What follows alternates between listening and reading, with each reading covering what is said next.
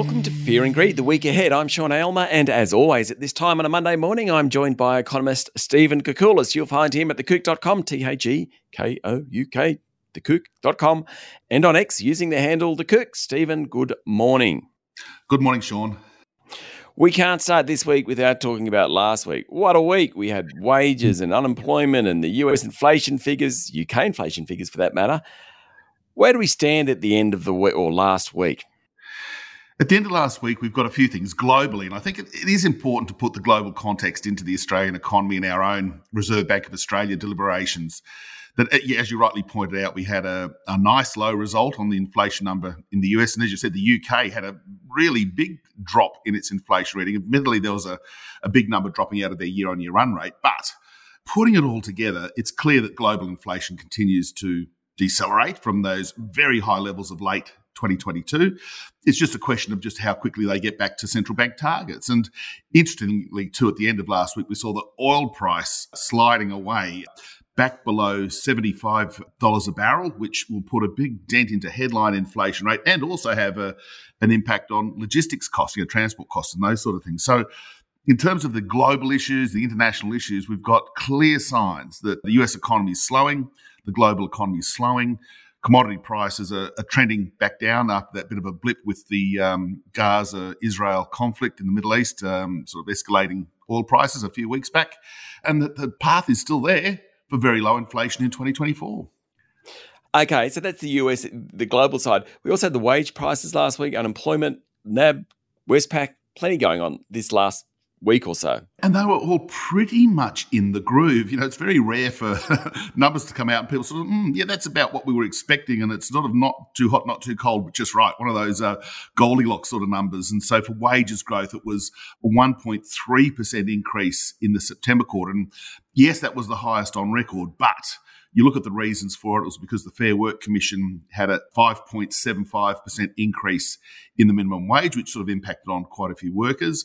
We also had the Fair Work Commission and the government awarding a 15% increase to people working in aged care. So admittedly from a very low base. So there were a couple of reasons why it was elevated. And of course, they're one-offs. They're not going to continue in the next quarter or the quarter after that or the quarter after that, to be fair. So that's why the market was expecting 1.3 on wages, 4% annual was maybe 1/10 higher, but again, in the groove in a sense. And on the job side, we had unemployment ticking up to 3.7 from 3.6, so nothing too bad. We had a big jump in employment, roughly 55,000 in the month after a soft number the month before, but and there's always buts in economics. God, I love economics. There is. It was the month where we had the Indigenous voice referendum, and part-time employment was the driver of that lift in employment growth in the month. And we know that the Australian Electoral Commission had, I think it was about 40 or 50,000 part-time workers tallying the votes and ticking us off the list as we went to have a vote. So that'll obviously unwind in the next month too. So there's excuses for all the numbers, but basically they were in the groove. Okay, now I'm going to call this week Michelle Bullock week because we're going to get the minutes from the Reserve Bank. Of course, that was her first meeting as a Reserve Bank governor, wasn't it? I think so, overseeing an interest rate. No, it was the second. Her second, but her first rate rise. How about that? Yeah, okay. Yes. She's also speaking a couple of times this week. So this is officially the Michelle Bullock week, sponsored by Fear and Greed. What are we going to hear from the new Reserve Bank governor?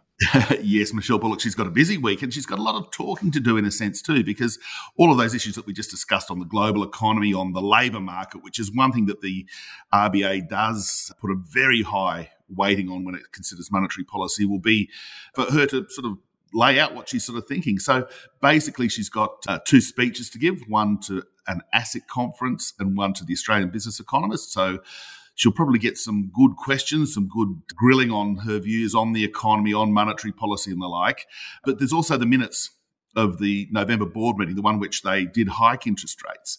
So we'll look at that for any details, any nuances in what they did, why they did it, why they couldn't be on hold another month and wait and see what's happening in the global economy. But as we're sort of saying, that even compared to the statement on monetary policy forecasts, which are only 10 days old, they assumed the oil price at $84 a barrel and for inflation to fall to the target range.